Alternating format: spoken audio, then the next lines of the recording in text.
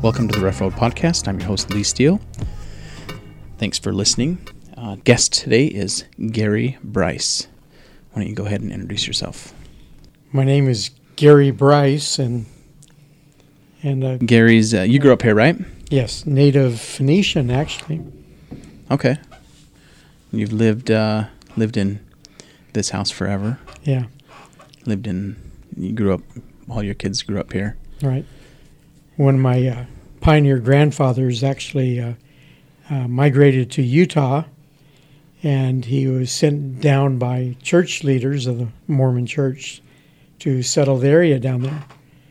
And they asked him to go down and build a chapel, and at one time he told them, he said, "I've never built a building before, but I've to earn his keep and his trip over here from Scotland, he was a shipbuilder, so he learned how to build ships. And so as he learned how to build a ship, he knew how to build it, and the church said, well, build me a ship and we'll turn it upside down." And in fact, the church is still using the chapel, the upside down ship, to this day. Where's that at? As a meeting place. It's up in Pine Valley, Utah. It's north of St. George. By Bryce Canyon up there? No, it's just west of Bryce Canyon.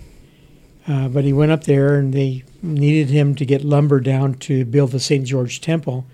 So he lived there in Pine Valley and sent the lumber down. And then that's when they came to him and said, build us a church. And so that's still there in Pine Valley. After he was in Pine Valley for a while, they sent him over to an area called, it's right off the 89 highway, just east of there. And it's a great big canyon, and he settled it, and they actually named it for him years later. They called it the Bryce Canyon. And that's where he ended up for a while and was there about 4 or 5 years. And finally, his wife continued to get sick because it was so cold there that he migrated down to Arizona, whereas he built a couple of lumber mills over in eastern Arizona and up on Mount Graham. And so he ended up building a house for himself, and there's a little community. Were those upside-down boats also? No, they weren't upside-down boats. He built, they were real small houses, though. But he built the house, and they then named his community there called Bryce, Arizona. It's just about 10 miles north of a little town called Pima. And Pima is just not too far from central Arizona, where the LDS Church just built a temple there. And it's about 20 miles east of or west of Safford. And that's where the Gila River Temple, right? Yes.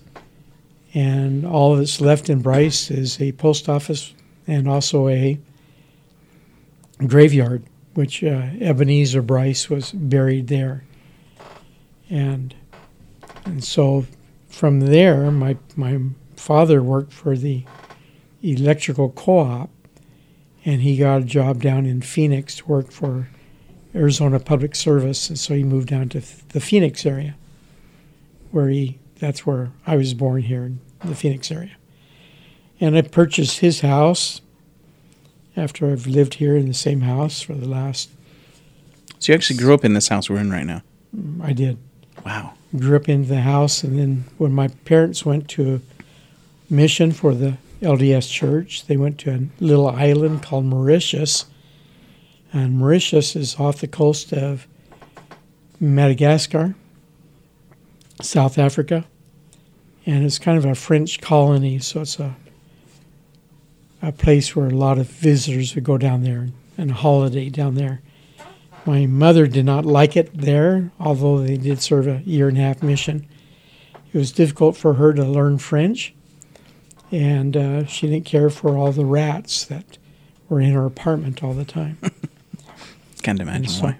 Yeah, and so when they moved away from there, I went ahead and purchased a house from them, and then moved my 5 kids over here, and then raised them here. Wow. And I'm still stuck. I didn't realize that you grew up in this house. Yeah. It's interesting. My dad told me, he says, I said, when can I move out? That was back when I was 16 or 17. And he told me that as soon as I grew up, I could move out of the house. And You've never grown up, so you've never moved out. yeah, I've never grown up yet. And so, but it's interesting. These walls have a lot of stories to tell. And it's been a peaceful, calm house our entire lives. That's interesting. That's a cool story. That's neat. So throughout our lives, the Bryce family has overcome adversity in many different ways, and the struggles and trials that they've had to do. In Bryce Canyon, Ebenezer had to dig canals in order to take the water from Bryce over to irrigate it and start alfalfa fields, and so they can run crops there in southern Utah. That's one thing Utah does a lot of is alfalfa. So yes, yeah, it's a very beautiful drive up there, especially on motorcycles. There's just little country roads, and it's just a beautiful place to be. But just the trials that he had to go through to get workers there because they couldn't pay him very much. It was tough to live back in that time because the men were truly men. I mean, they labored extremely hard. And so we don't have it quite as bad as they have it. in some ways, I would agree, yeah. It's definitely, well, that wasn't good. In some ways, we don't have it as hard as they did. In other ways, I would say we have it a little harder than they did. As far as, some of the technological adversities that we have, I think are a little harder than they have it, for sure. Yeah. But definitely, in a lot of ways, we have it easier because of the technological advances we have. So. Right. We're constantly on. We're constantly going and doing, and with our smartphones that have taken over our lives. Right. No longer can we ride for 6 hours on a horse to get to another place. Well, we could, but that'd be ridiculous because we'd only go like 3 miles. Yeah, that's so true. But here we have to listen to all of our podcast and are constantly in touch with our employers and our workers and right. texting and emailing and our wives and yeah, everything, right? Right. And it's just so I think we're getting more accomplished now than they did back then. And less at the same time, right? Right. I remember when I was a kid, my dad would, my dad didn't make a lot of money, and we survived on wild game a lot. And during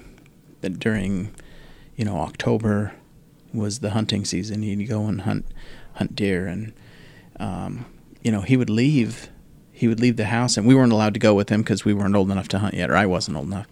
And in fact, a lot of times my brothers weren't, even when they were old enough, they weren't allowed to go with him. And it was by design because he was a fast walker and we couldn't keep up, and just the way it was. And he would leave, and there was no cell phones then. There was no way to get a hold of him. And he would be gone for a week, 2 weeks, and no way to get a hold of him. And then he would show up with a big deer, and, it was like, now,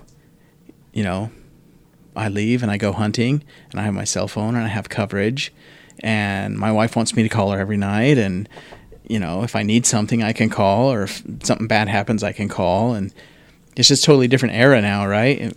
Back then there wasn't even phones at all, but back when you're talking about, there wasn't even phones. Yeah.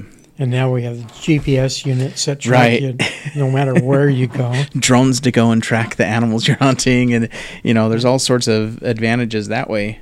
But there's also leashes that are attached to us called phones that inhibit us also, I think, in a way, but also are a benefit also. So your family's from southern Utah also, I believe. Central Utah. Yeah, little town called Delta, middle of nowhere. Not the end of the world, but you can see it from there. A lot of dairy cows in there. Yeah, a lot of alfalfa farming that goes along there. It's a pretty small town, 3,000 to 4,000 people, so it's pretty small. A lot more cattle than there are people for sure. I know people in town that have more cattle than there are people in town. So there's definitely a lot more cattle and farm animals than there are people in the town, in the surrounding communities that go to like the school that I went to. So, it's a little bit different world than I live in now, for sure. But it's a little bit different. So, but that's the way it goes. I think as times change, we kind of evolve, and I can look back to when I was a kid, and things are a lot different then than they are even now. Even for people that still live in my hometown, things are different there now than they were when I was a kid. I remember as a kid where I grew up, being able to go anywhere as a little kid, 4 or 5 years old. Just my mom and dad just, I want to go play at Johnny's house. Okay, go. And I could just go, across town, walk, ride my bike, whatever. And now I would never let my kids do that. Of course, I don't live in a small town like that, but even when I go there to visit, I'm hesitant to let them just wander off, and my youngest is 12, and I'm like, I don't know if he should, I don't know if I should let him go, 3 blocks away to the school and go play at the school, Yes. And it's just different, I feel differently about it, but my parents had no qualms with it, to my knowledge. Maybe they did. I just didn't know about it, but I remember as a young kid going, and it's just changed now, I feel. Things are getting worse, I feel like, I don't remember as a kid my mom and dad saying, don't take candy from a stranger. I don't remember that discussion ever happening. It wasn't a big deal. Like, I don't remember taking candy from a stranger, but I don't think that was as big of a danger as it is now. Do you know what I'm saying? Like, right. It's evolved worse. So, I don't know. Oh. Do you ever get a chance to talk about the adversities that have entered into your life? Adversities? Mm-hmm. Oh, yeah. I've done a couple podcasts about it. Okay. Yeah. So it was amazing. I was sitting here in this house right here in the living room where we're speaking at the time, and an event that happened in our family was really interesting. Since I'm in the inner city of Phoenix, my daughter and her husband wanted to go on a cruise one time. So they're going to fly out of Phoenix and go to Florida, jump on a cruise liner. And so they left their 2 kids with us. And when the boy was 2 years old and the daughter was a year old, well, they bought him a little present to play with. And he's so excited about playing with this present because he's going to be staying at Grandma's house for a week or 10 days. And so they left it in the front room here. And so we all went to bed, and they took off on their journey and caught their plane and were flying to Florida. I got up about 4:30 in the morning to go to work.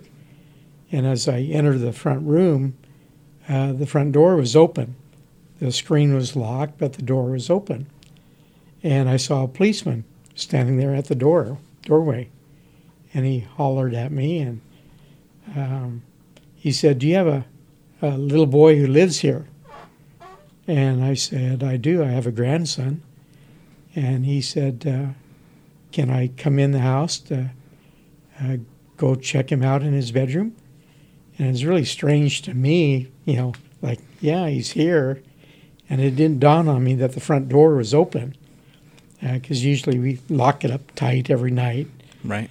And so he came in, he went back to his bedroom, and then I noticed the back door was open at the same time. And he then asked, "Does your grandson have a dog?" And they just happened to have, when they went on their vacation, they left their dog with us also.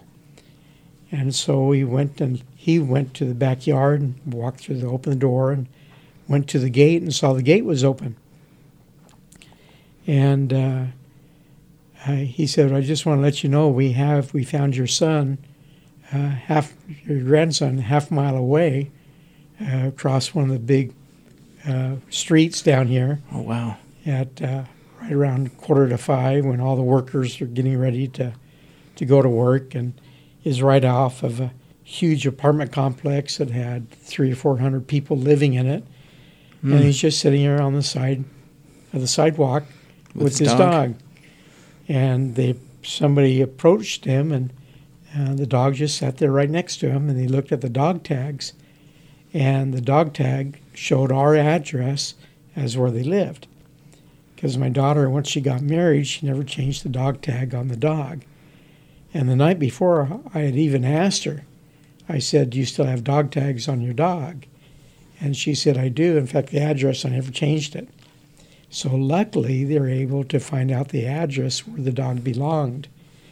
And then they actually called CPS out.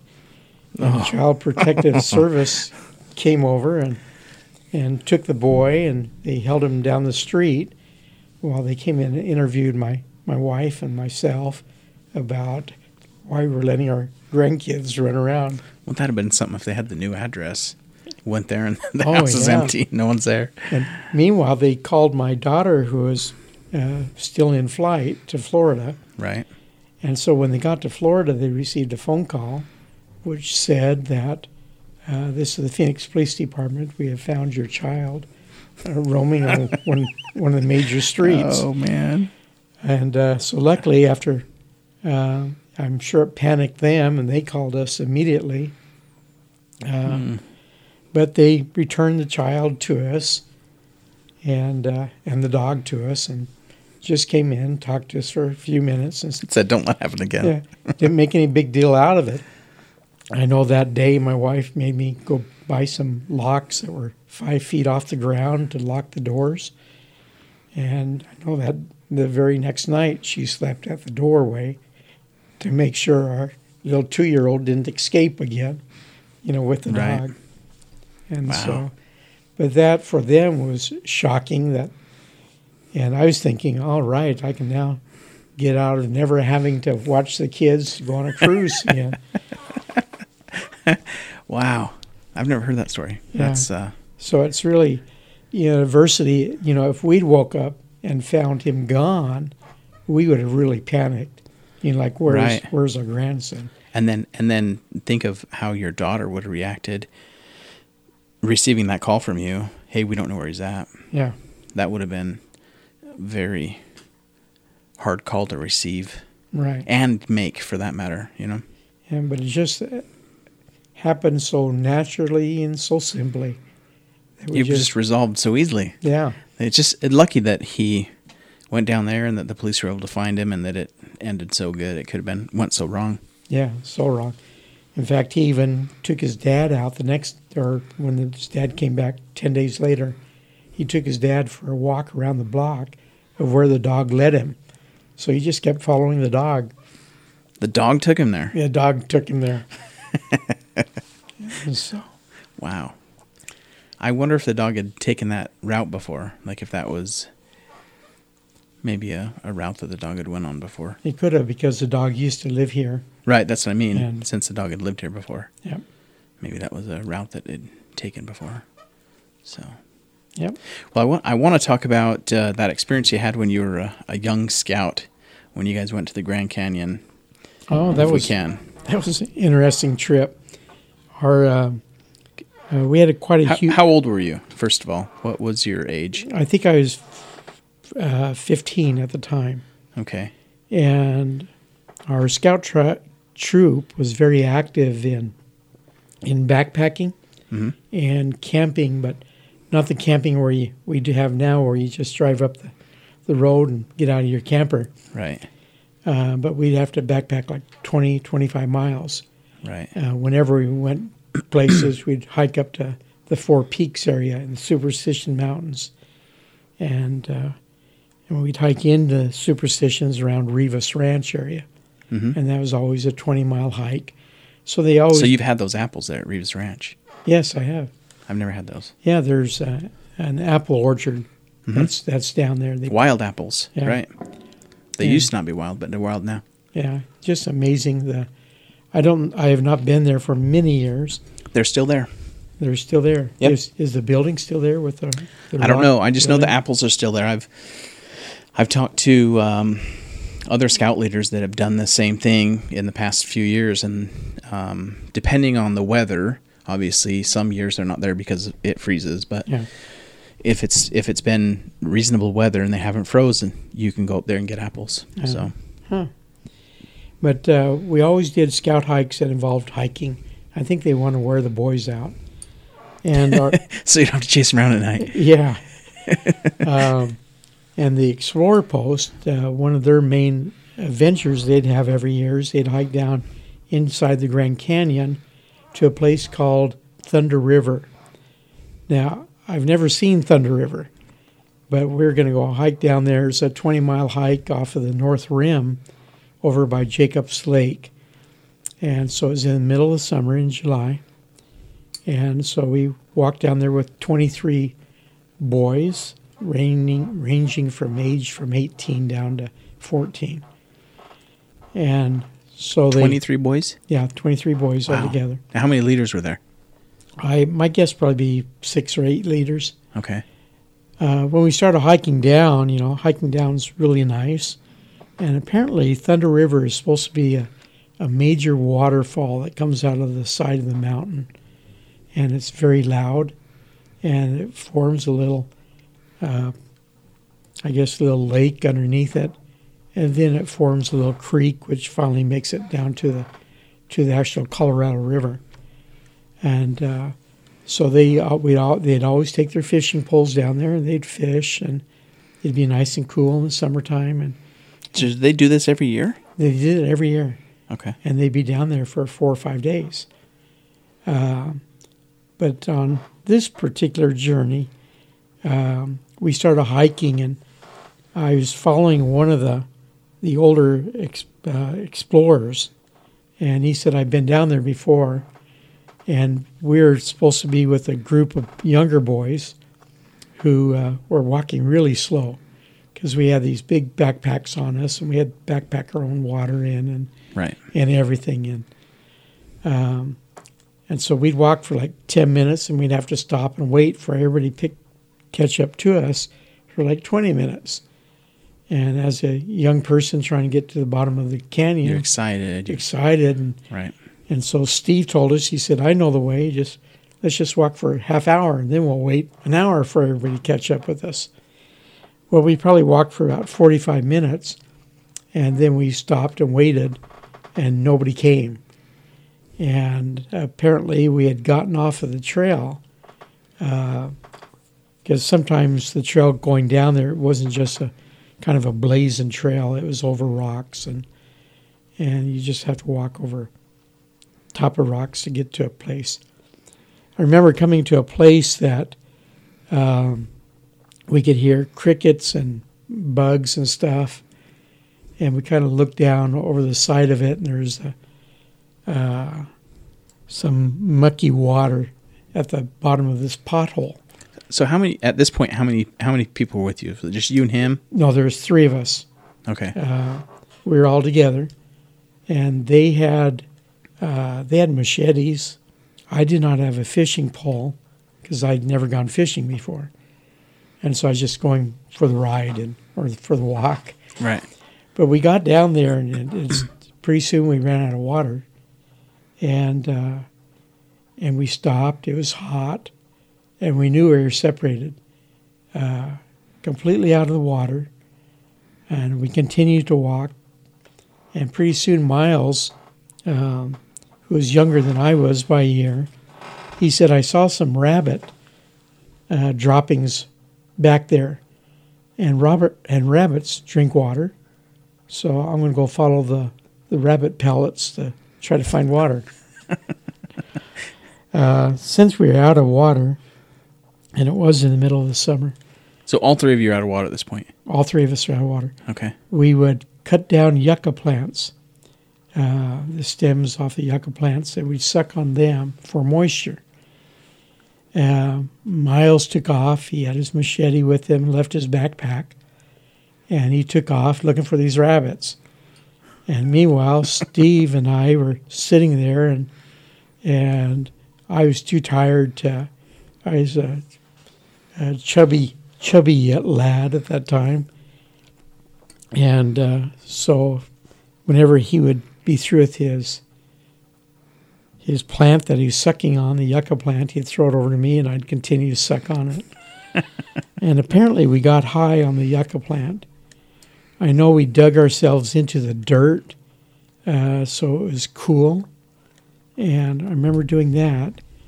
And also we had some of these, they just invented a new product out called a wet wipe. Wet wipe, you rip open a little aluminum foil thing, and you'd have a little alcohol-soaked towelette. And, some people may have heard that. Yeah, and we would put them on our foreheads. It's just so nice. It's so cool. Well, about an hour and a half had passed, and it started to get dark. And at one time, we did hear Miles hollering for us, but we didn't answer him back. And why didn't you answer him back? We don't know. It's just we more delirious. We cared about ourselves and didn't really care about anybody else. And plus, he had a pack of stuff that we could go through. And we ended up having a fight. Steve and I fought over the backpack. Steve won. He was larger than I was, and he got the machete, and I got a fishing pole. And was that the only thing that you guys went through his pack for, or did you split everything up? No, we left the pack there, but to us that was the only prize thing that we had. But he could use. You were fighting. That was the only two items you were fighting over, right? And you wanted the machete. Yeah, he got the machete. He already had a machete though. Yeah, but he wanted to. He wanted to. So anyway, we realized we were in trouble, and so we thought we had hiked back to where we saw the pothole that had water in it, and so that before it became nightfall, we walked back over to where we saw the pothole, and we stayed the night there, and then all of a sudden, we've gone through church together and been taught everything from our parents of how to pray and ask for help. So we finally looked at each other and we said, "Hey, I think it might be time to pray." Since we haven't seen our group forever. How long had it been since you officially got lost at that point? It was this. We probably started at. Like when you saw that first pothole, and then you kept going down that wrong path. How long had it been? It's probably 2 hours separation at that time. Okay. And then another. And you were already 6 hours. getting delirious at that point. Oh yeah, it was 6 hours later. That's when we were completely out of water, because they told us that just drink the water, and by the time you're finished with the water, we'll be down at the Thunder River. Oh, gotcha. And we'll have water, so we didn't need to conserve it whatsoever. But by the time you realized you were lost, you were out of water. Right. Yeah. Gotcha. Totally. Okay. That's why we started to. Okay, didn't mean to. Just curious what the time frame was that you were lost. So 6 hours. Yeah. And then at this point you're deciding, hey, we've been taught to pray. Let's do something. Let's do something about it. Let's see if this actually works. Yeah. And so we both knelt together and we prayed together, and we looked up. We could see the top of the rim from where we were at. Where you guys started? Where we started. And there's a bright light over at one section of it, because the rim was vast. Mm-hmm. We could see forever. And so what we did is we actually took a stick or something and we pointed it toward where we saw the light. And then we thought, okay, tomorrow we're going to hike back out of here. We got to go find everybody else. And so that night we went to sleep, and in the morning when we could see, we actually lowered ourselves down inside the pothole to fill up our canteens with water. And remember getting down there, and it was covered with mosquito larvae. It was green. It's really gross and nasty water. But we filled up our canteens, and we tasted some of it then, and I can still taste it today, how nasty the water was. And they just invented, we had Kool-Aid, but they had just figured out a way you can put Kool-Aid with sugar. Right. Not a pre-sweetened sugar, but actual sugar in a packet. And we both had a packet of Kool-Aid with sugar in it. So we dumped a whole packet of this. I think it's supposed to make 2 quarts into our pint-size canteen. That had been really sweet. It had to cover up the smell and the taste of the mosquito larvae pothole. But yeah, we did get energy out of it anyway. And that morning, after we got the water, we started hiking out. As we were back up on the road, or not on the road, on the trail, finally Steve got tired of waiting for me, and so he just took off. And then I knew that I had a trail to follow, and he knew I had a trail to follow. Then there I was all by myself again, just thinking, what a mess. I hate camping. I hate hiking. Did you ever find the other kid that was with you at that point? No. Miles is still down there. And so we got up to the top of the rim, and Steve knew where he was 16.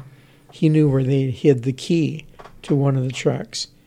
So we got in the truck, and we drove all the way over to Jacobs Lake.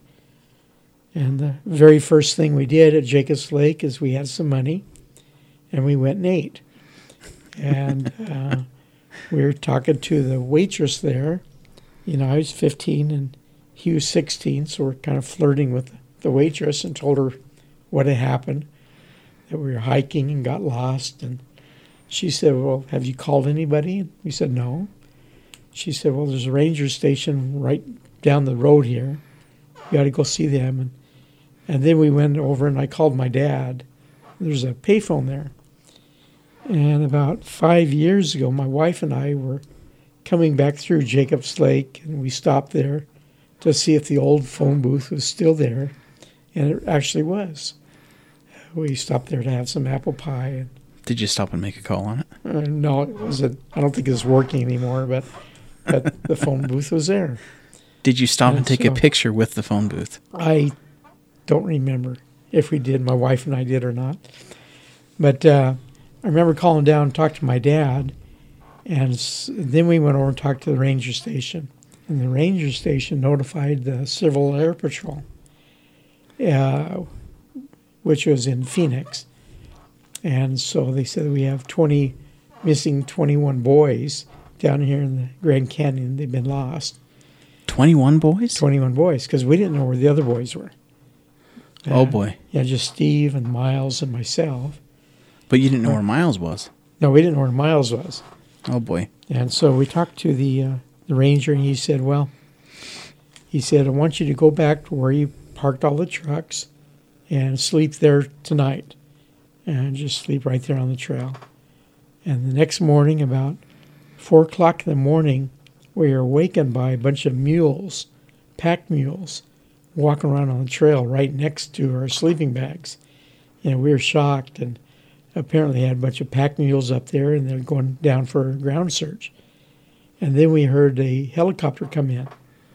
And so the helicopter landed over by the cars, and they actually took Steve up in the helicopter to find out where we were at. I remember when we were telling the ranger, we told him about a pothole that we were at. And he says, I know where that pothole is. And so they flew Steve down there, and they took the horses down there. And then all of a sudden, they saw the other boys coming up, the other 20 boys. After the second day, they realized they better go find us. Right. And so they came back up the top of the mountain. Meanwhile, they're looking. We asked if they had Miles with them. They did not. Well, so now Miles is down there, and he had spent 2 nights now by himself Without water. without water. Probably without food. And he said what he'd do, he was pretty tired. He'd come out at nighttime and look around to see what's going on. But then he kind of slept between some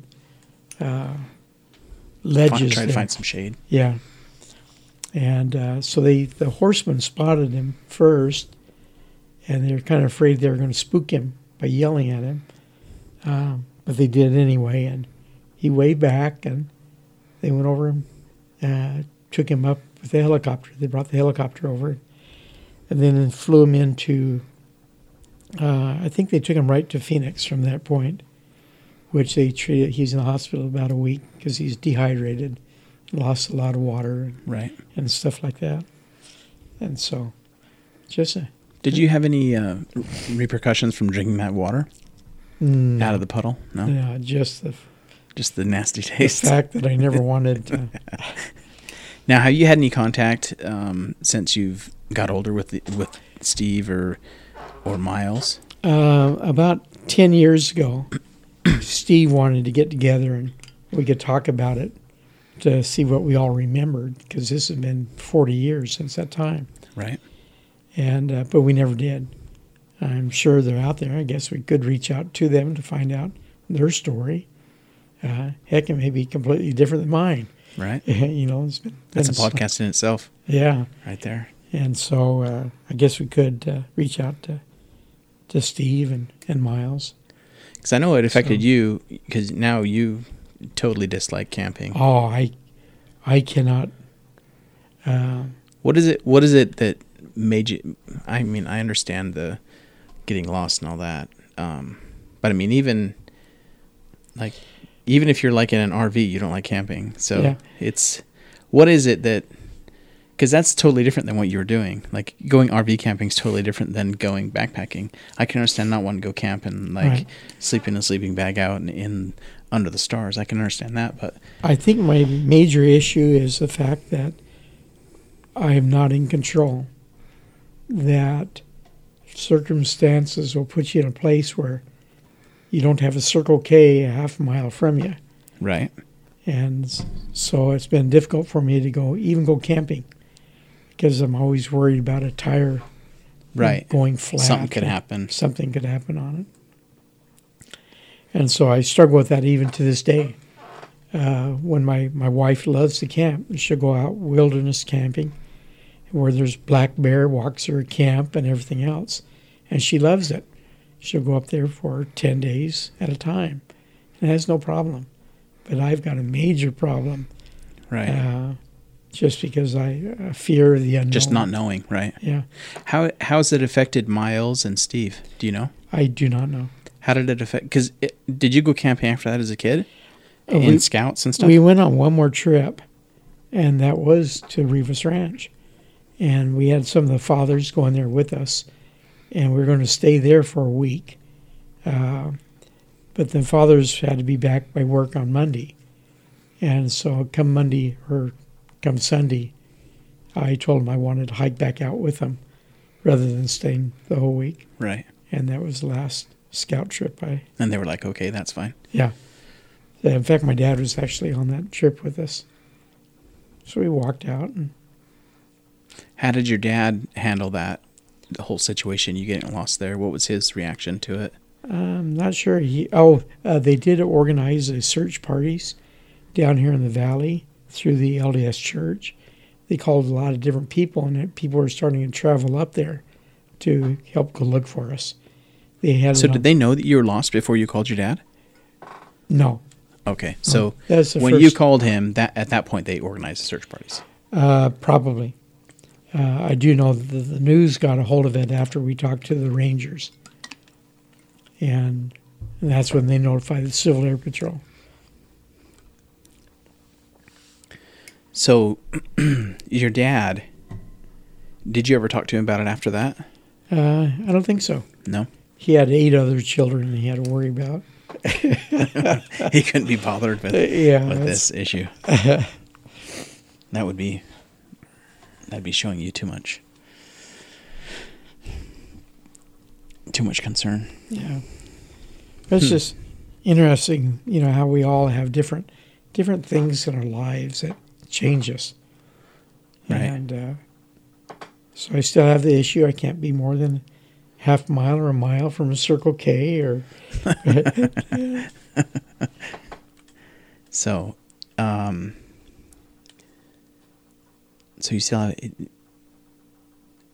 What kind of feelings does it get when you go camping? Like, do you get anxious? Like, what? It's intriguing to me. What? I understand the anxieties of it, because I have anxieties too from my experience. Yeah. That I'm sure if people heard, they would be like, "Well, that's crazy." Yeah. So it's intriguing to me because it was a fluke thing that happened. Yeah. It was because you guys went ahead and you shouldn't have. You should have waited till there was leaders there that knew the actual way to go. Right. It was a fluke thing that happened, because you were following a 16-year-old that really didn't know where he was going. And so, I don't know, I can kind of put it in perspective, but you were 15, so I get it too. Like, I understand, but at the same time, it kind of, you understand what I'm saying? Like, it kind of, like, I scratch my head and go, I just don't go camping anymore whatsoever. My wife still goes up, right? For 10 days every year by herself with my other children. I've seen you go camping though. Yeah, and I'll go up there for maybe if I rent a car. I'll go up there because I know I'm safe in a rental car. It's a new car, and you won't take your car. I preferred getting a rental car. Okay, just because I'm worried about what's going to break. Breaking down. Yeah, right. You don't have to worry about that. And if a rental car does break down, then you can call them. Hey, your car broke down. Come and get it. Come get it. Come get me another one. Or nowadays, I can call Lyft or Uber and get me out of here. I'm done. Right. But what do you have like anxieties about it when you're in it? Are you anxious? Are you? Oh yeah, extremely so. And so that's why. And it's just about the unknown. The unknown. So that's what it's about. Yeah, I think so. Wow. I know I purchased maybe 4 or 5 trailers since that time. You have one in your driveway right now. I've got a fifth wheel in my driveway right now.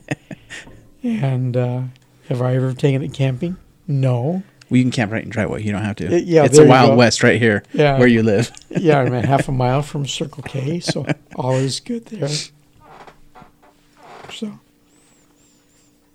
So the psychological damage Now, if you went camping in like a KOA, is that would probably be all right? You'd be okay with that? Yeah, because there's people there. Like if you have hookups, if it's wet camping, not dry camping, you know what I mean, where there's electricity, water hookups, that. I'd be all right with that because there's no Circle K, but there's hookups. You can use your electricity. Right. You can flush the toilets, use as much water as you want. You'd be okay with that, you think? Right. And even where my wife goes camping every year, there's a cell tower at the top of the mountain. And they make that hike every year. Yeah. And we can actually pick up Verizon Network so we can stream Netflix. Right. We can watch a scary movie out there in the middle of all the black bears that are running around and the Mexican gray wolves that live in that area. Right. And I hear the coyotes every night. And does that bother you? Oh yeah, tremendously. It scares you? Yeah. Huh. That's intriguing. Yeah. That I understand it because I have my own anxieties about different stuff. Yeah. About driving and that my whole issues there. I understand it. I've been forced to choose to face those because I have to, because I have to work, right? And so it's forced me to confront those and do that. And consequently, they've lessened a little bit. But I understand the anxieties and, the things that come from when you get put in those situations. Yeah. So well, it has not affected my family whatsoever. Yeah, they love to camp. Your whole family loves to camp. Oh, yeah. All your kids. My wife, that I know. My wife always drives with my son behind her One time she's pulling the trailer and the trailer wheel came off and it passed her on the freeway while the trailer was behind her. And she's like, what idiot lost their tire? Yeah. And my son was right there with them, and they found the tire and put the tire back on and Right. moved on down the road. But there's, we all struggle with different things in our lives. Some of them are real problems. This one was just an experience I had. But Right. When it comes to health and people's health, and That could have been a real problem, though, you could, being stuck there and running out of water. yeah, You can go a long time without food. I've went a long time without food. Doesn't look like it, but I have. You can go many, many days without food, but you can only go a very short amount of time without water. right, So, especially in the heat here in Arizona, man, it's a very short amount of time. yep, So, and that could have turned into a deadly situation very quick. yep, So, you're very fortunate that it didn't. yeah. So, don't downplay the the severity of the situation. My son came home one day they like to go out to a place called Sycamore Creek, Right? and he took his big red F-250 four-wheel drive Mm-hmm. truck out there, and it was during the stormy season, monsoon season, when the waters pour in, the rivers flow and flood, and he actually got caught in the flood, and they have footage of the truck, falling over Mm-hmm. and him being swept downstream of it. But that day when he finally got back, while they left the truck in the stream, they got back to the house and they all came in the family room. They said, "Okay, Dad, we want to show you something. And before we show it to you, I want you to look around, and all your kids are here. So nobody's hurt. Everybody's here."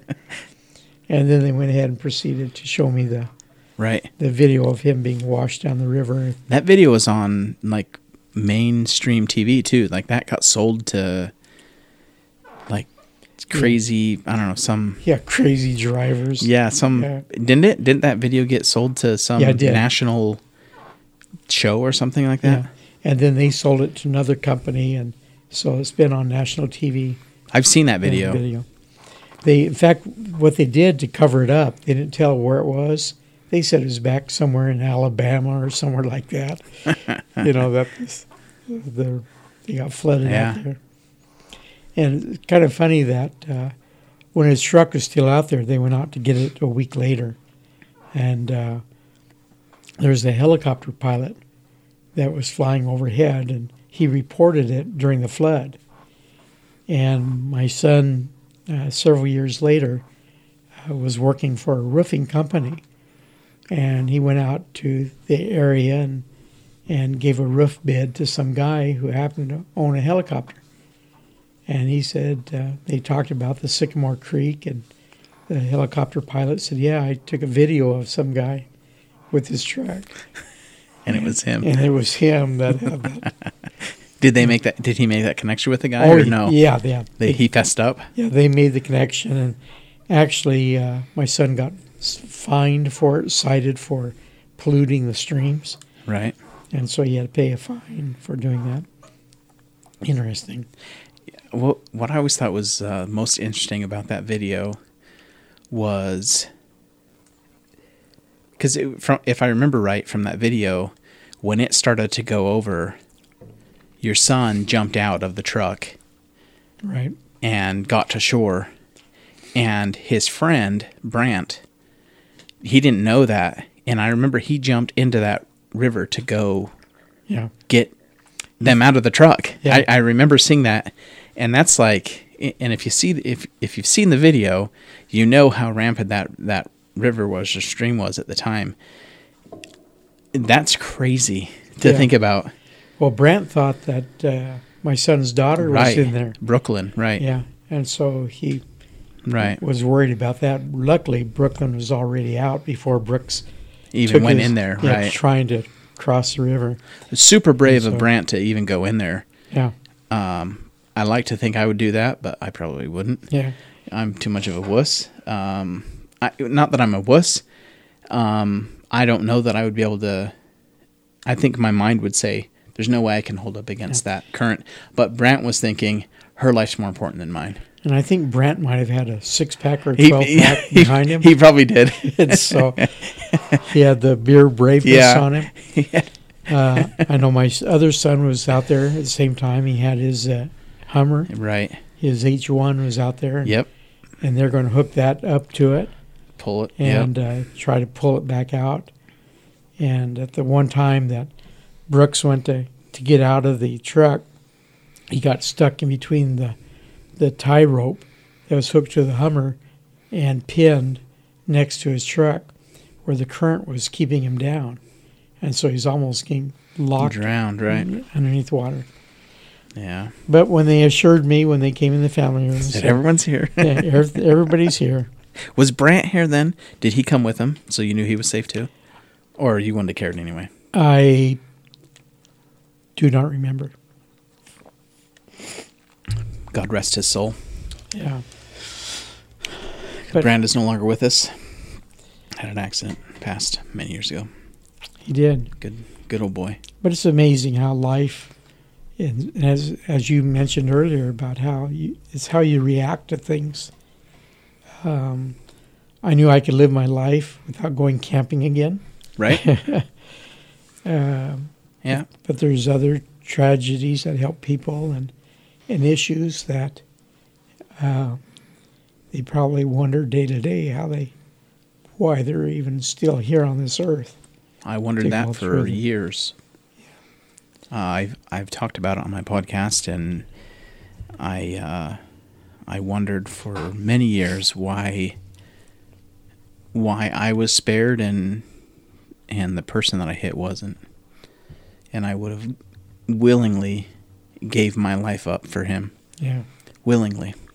And I would do that in a heartbeat still to this day. Willingly trade my life for his. And I don't say that to, be, this, strong, hey, look at me,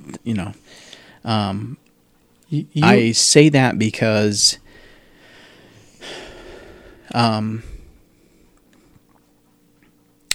I feel bad for his family and his kids because of what they've had to go through because of that day. And so I would gladly give up my life for them to be able to spend more time with their dad and their husband. And I know that would be taken away from my family, but my family's been blessed. They've had a good, they've had a good life, and I feel like I've got, every day is a bonus day in my opinion for me and my family. So, and so that's why I say that. I don't, it may come off sounding like, I'm an a-hole for saying that, but that's not the way I mean it, Well, I remember the days that you were going through. Right. Even 6 months later, you're just, every day you're just going through the moments and movements of going through the day. Yep. But it affected you deeply. Yeah. And we just got to move on. Yeah.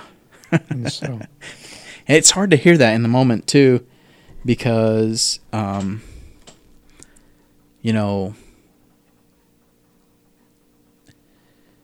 it's not easy. It's not easy to move on, Yeah. It's not. But it's true. You just gotta move on with life, and and you never know when life's gonna end, and so you just gotta enjoy it while you have it. So that is so true. And so I try to enjoy every moment. Yeah. Now. And that's where your faith that you have sustains you. And that's so important in our lives.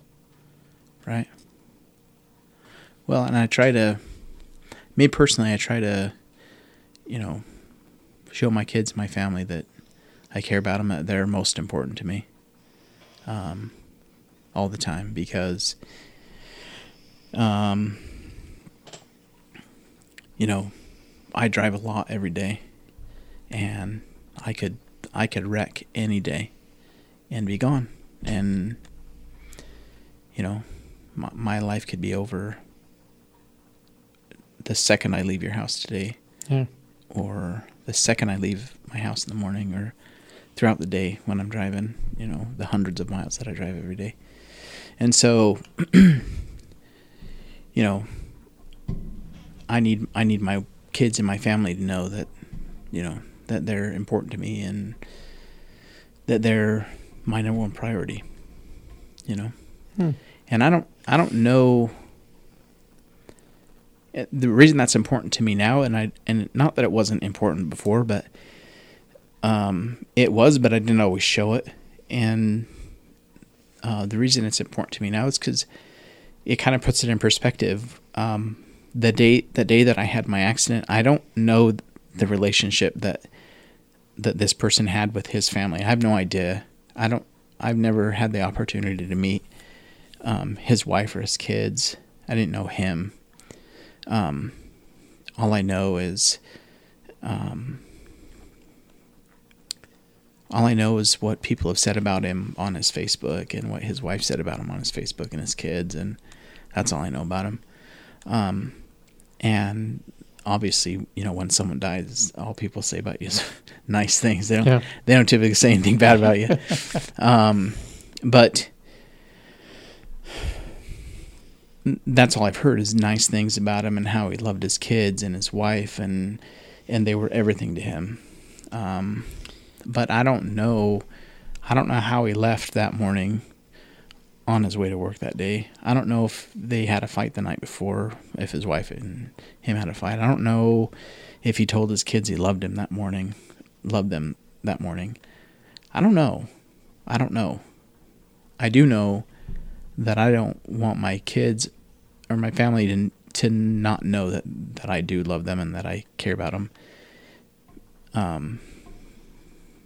Because the likelihood of me getting in a car accident because of how much I drive are a lot higher statistically than most people, because I drive so much. So many miles. So I know I've presided over many funerals the last 2-3 years. And it's amazing how all of a sudden some jerks that are here in this life turn into good people. Right. Right when you start. It's amazing how much of a jerk I am, and people think I'm a good guy. Yeah. So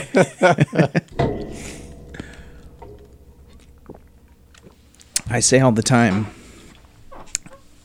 that I'm a special a-hole, and the reason I'm a special a-hole is because of the way I view things.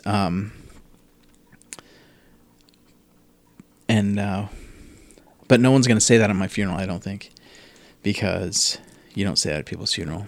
But I'm going to confirm that right now I am. So, but I appreciate you being willing to come on here and discuss these hard times and experiences that you've had and experiences that your ancestors have had. Yeah. Being willing to be open about it and share these things. I know sometimes they are hard to discuss and talk about openly. So right. I appreciate it. Sure.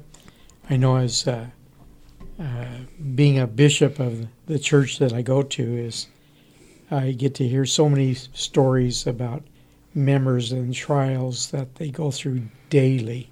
Right. And my experiences are nowhere close to the pain and sorrow that they feel, you know, and so it's universal.